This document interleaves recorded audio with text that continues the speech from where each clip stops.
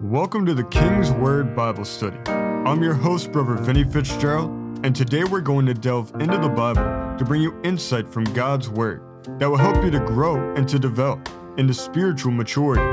These lessons are designed to help guide you and strengthen you in your relationship with the Lord. Whether you never opened the Bible or read it cover to cover, this podcast will inform and uplift you. Our purpose is not only for you to know and to understand the King's Word, but for you to live it out in your day-to-day life. Philippians 4:9 tells us, whatever you have learned or received or heard from me or seen in me, put it into practice, and the God of peace will be with you. Today our topic is going to be dark devices of the devil. Let's begin in Isaiah chapter 29. In Isaiah chapter 29, beginning in the 15th verse, it says, "Woe unto them that seek deep to hide their counsel from the Lord, and their works are in the dark. And they say, Who seeth us, and who knoweth us? Surely your turning of things upside down shall be esteemed as the potter's clay. For shall the work say of him that made it, He made me not? Or shall the thing framed say of him that framed it, He had no understanding? Is it not yet a very little while, and Lebanon shall be turned into a fruitful field, and the fruitful field shall be esteemed as a forest? And in that day shall the deaf hear the words of the book, and the eyes of the blind shall see out of obscurity and out of darkness. The meek also shall increase their joy in the Lord, and the poor among men shall rejoice in the Holy One of Israel. For the terrible one is brought to naught, and the scorner is consumed, and all that watch for iniquity are cut off. That make a man an offender for a word, and lay a snare for him that reproveth in the gate, and turn aside the just for a thing of naught. Therefore thus saith the Lord, who redeemed Abraham, concerning the house of Jacob, Jacob shall not now be ashamed, neither shall his face now wax pale. But when he seeth his children, the work of mine hands, in the midst of them, they shall sanctify my name, and sanctify the Holy One of Jacob, and shall fear the God of Israel. They also that erred in spirit shall come to understanding, and they that murmured shall learn doctrine." In this chapter, we find a few important lessons that we can learn for the days that we live in, because nothing's changed. The same things are going on today. The devil is using the same devices and the same plans that he's always worked with. In the natural, militaries know that they have a far better chance of overcoming their enemy if they understand how they work. And it's no different in the spiritual. We know that the devil is already overcome. The war has already been won. But while we're here on this earth, it's important that we understand the ways in which he works, so that we can see his lies and deceptions for what they are. This will help us in our spiritual warfare, because instead of always being forced to play offense with the devil, waiting until he attacks, and then scrambling to figure out how to come against him in our own territory, in our own life, now we can play defense and come against the devil in his territory and attack him before he does us. We can't do this, though, if we don't know how he works, and Isaiah offers us great insight into this. Verse 15 said, "Woe unto them that seek deep to hide their counsel from the Lord, and their works are in the dark, and they say, Who seeth us, and who knoweth us?" The first element of this verse that we need to look at is the second phrase, "and their works are in the dark." Understanding darkness is fundamental to understanding the enemy, because darkness is his mode of operation. It's the domain in which he works. There's a reason for this. Darkness provides a cover. It keeps everything hidden, obscured, and blurred from view. This creates an aura of mystery to what he does, which is the only reason he's able to be successful. If you can't see him or his work clearly, to the natural mind, you can't be sure of how powerful he is or how strong he is. And the darkness in which he operates gives the illusion that he's far more powerful and strong than he really is. People fall for this lie and then allow him to control their lives, first by submitting to his oppressions, and then through a lack of resistance, giving in to possession. When a person gets to this point, the darkness that defines the devil and his work becomes a part of that person's life. Proverbs 4:19 says, "The way of the wicked is as darkness.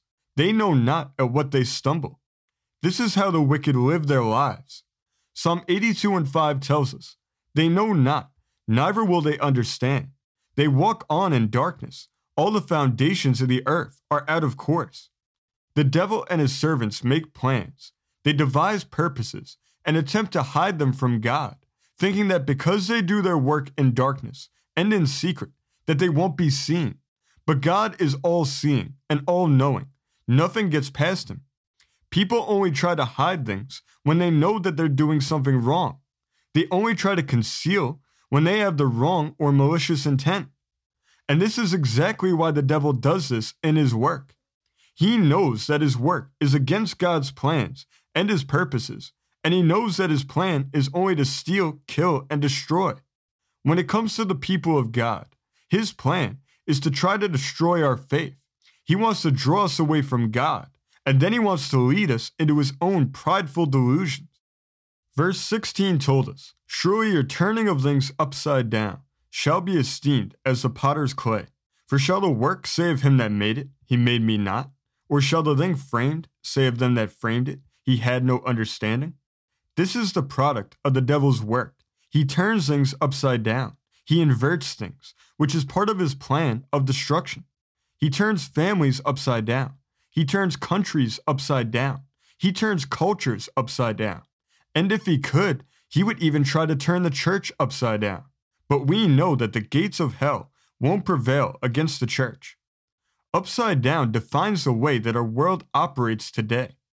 Isaiah 5:20 says, "Woe unto them that call evil good and good evil, that put darkness for light and light for darkness, that put bitter for sweet and sweet for bitter." Whatever is light, whatever is good, whatever is of love, he tries to invert. The more he can invert, the more inversion becomes normalized. Then truth becomes hard to differentiate from lies, because in people's minds, truth becomes fluid instead of solidly set in place.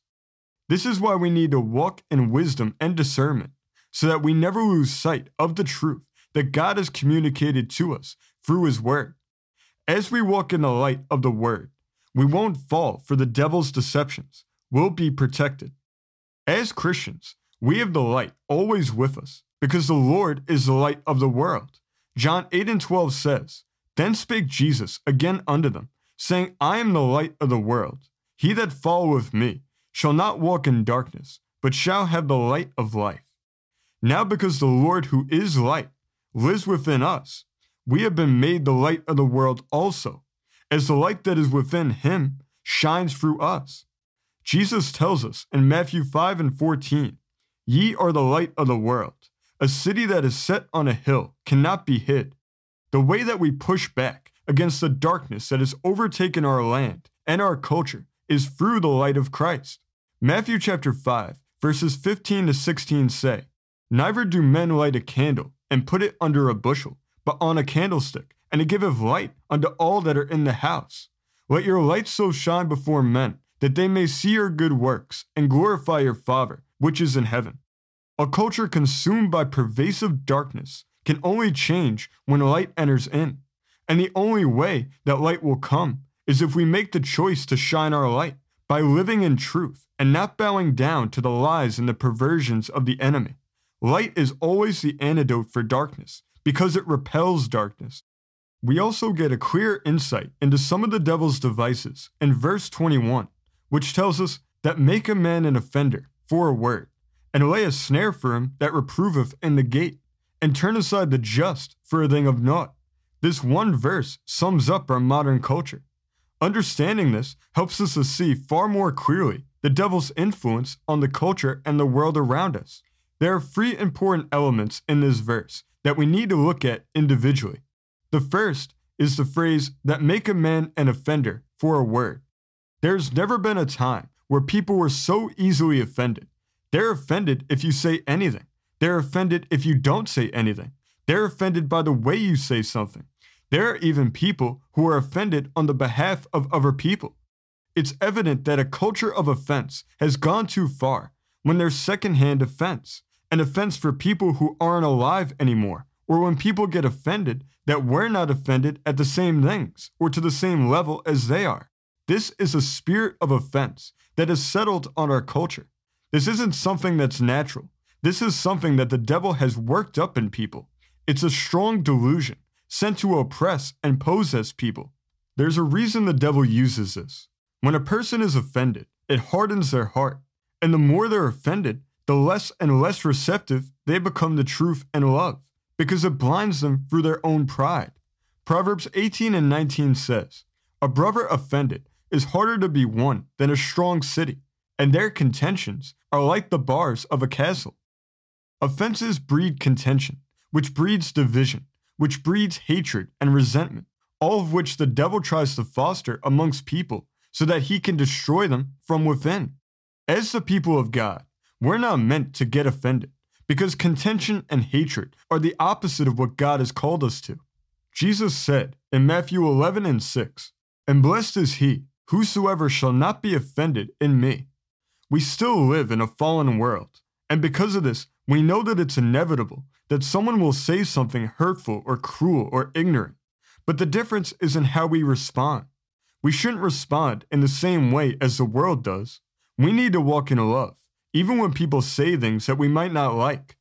Ephesians chapter 7, verses 21 to 22, in the English Standard Version, says, "Do not take to heart all the things that people say, lest you hear your servant cursing you. Your heart knows that many times you yourself have cursed others."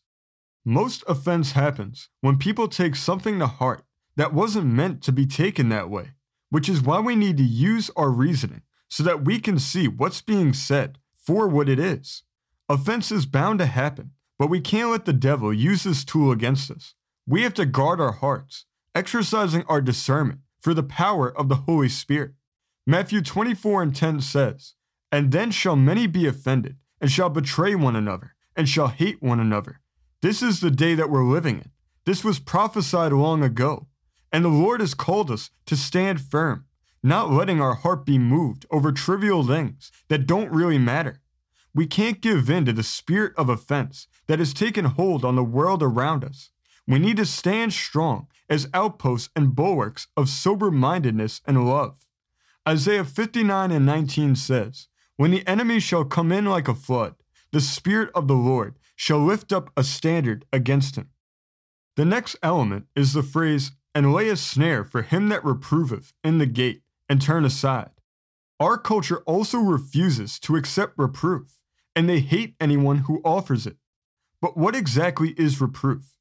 Reproof is casting blame on someone for something that was done wrong.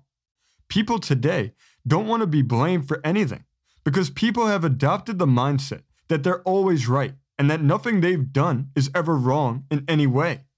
When people know that they've done something that's wrong, they attempt to explain it away, saying that their conditions made them act that way, society molded them to act that way, and all other types of lies that falsely try to exonerate someone from any responsibility for their personal actions. It's a culture that wants no responsibility. It wants to be free to do whatever they want, whenever they want. But that's not really freedom. It's anarchy, which, as we've seen throughout history, only leads to confusion, chaos, and destruction. In the Greek, the word for reproof means to argue, chasten, convince, correction, dispute, judge. People don't want correction. They don't want to be chastened because people don't want to own up to their own actions. They don't want to change their course of action. They only want to be affirmed by others. They feel like correction is personal attack, a personal affront to them, when really people are trying to help them and prevent them from making mistakes and bad decisions that they'll regret later on. But they're blinded from seeing the reality of their situation, and they can't perceive that they're acting in a way that's damaging to themselves and to others. As Christians, we're called to embrace chastening and correction and to openly receive reproof, because this is how we grow and learn of God. It may be unpleasant or uncomfortable in the moment, but all growing pains are this way. They're not enjoyable, but they're necessary if we want to become better people, stronger in our faith, and more profitable servants of the Lord. This is why the Lord has given us His word.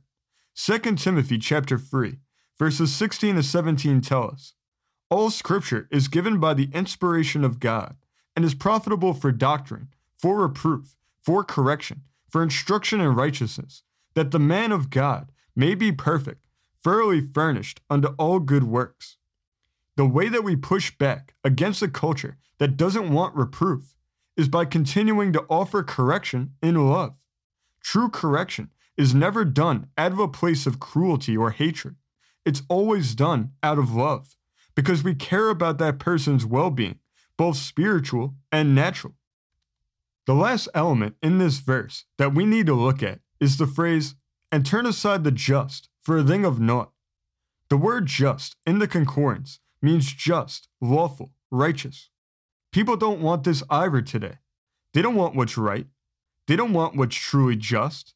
And they don't want to follow the law because these things call for accountability and they call for self-control, both of which the culture has set their heart against.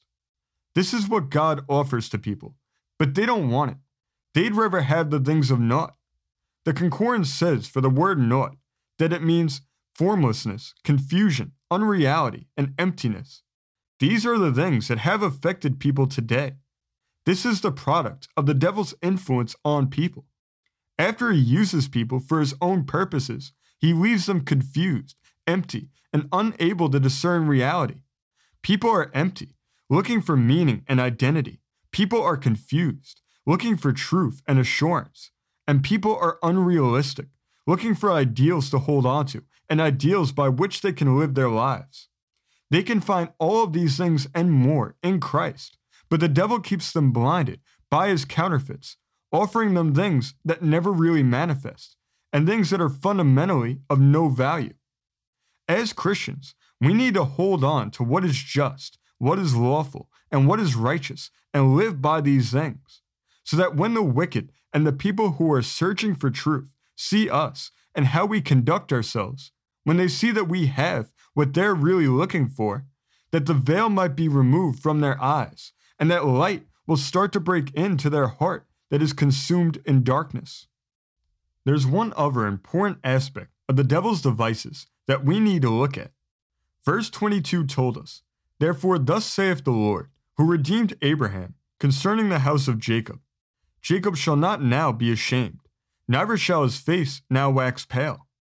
These are what the enemy wants us to experience. The first thing is the word ashamed. He tries to shame the people of God, using our values and morals against us anytime that he can. He wants us to feel humiliated and to feel overcome, even when there's really no ground for us to feel that way. The last part of the verse said, "Neither shall his face wax pale."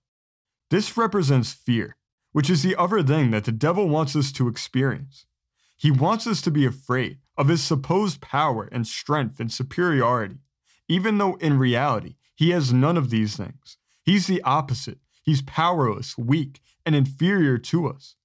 He wants people to be ashamed and fearful, because in that state of mind, they're easier to control, because they won't resist.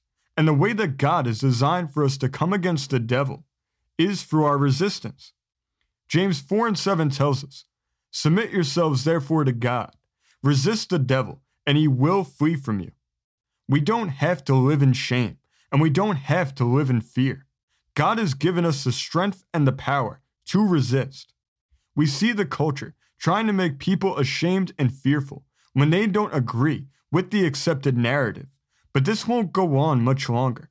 It's time for people to resist the plans of the enemy by refusing to give in to shame and to fear. 2 Timothy 1:7 says, "For God hath not given us the spirit of fear, but of power and of love and of a sound mind." We need to claim this for ourselves and for those around us for this day that we're living in. Let's go to Ephesians chapter 5. In Ephesians chapter 5, beginning in the 8th verse, it says, "For ye were sometimes darkness, but now are ye light in the Lord. Walk as children of light. For the fruit of the Spirit is in all goodness and righteousness and truth, proving what is acceptable unto the Lord. And have no fellowship with the unfruitful works of darkness, but rather reprove them. For it is a shame even to speak of those things which are done to them in secret. But all things that are reproved are made manifest by the light. For whatsoever doth make manifest is light. Wherefore he saith, Awake thou that sleepest, and arise from the dead, and Christ shall give thee light. See then that ye walk circumspectly, not as fools, but as wise. The way that we push back against the darkness of the culture around us is by walking in the light. We can't change other people. Only God can do that. But we can let our light shine as we glorify God through the way that we live our lives. Our job is to be an ever-present reminder to those around us that there's a different and a better way to live. Isaiah 29:18 said, And in that day shall the deaf hear the words of the book, and the eyes of the blind shall see out of obscurity and out of darkness. The only way for the ears to hear and the eyes to see is if someone tells them and if someone shows them the truth. We have the words of life. We have the light of Christ, and it's within our power to give it to those around us. We shouldn't take this lightly. Light diffuses darkness, which is why the devil fears it so much. When we let our light shine, we diffuse the darkness around us because darkness and light can't coexist. The devil has plans for this day and age, the same way that God has plans. The enemy can only be successful if we don't resist.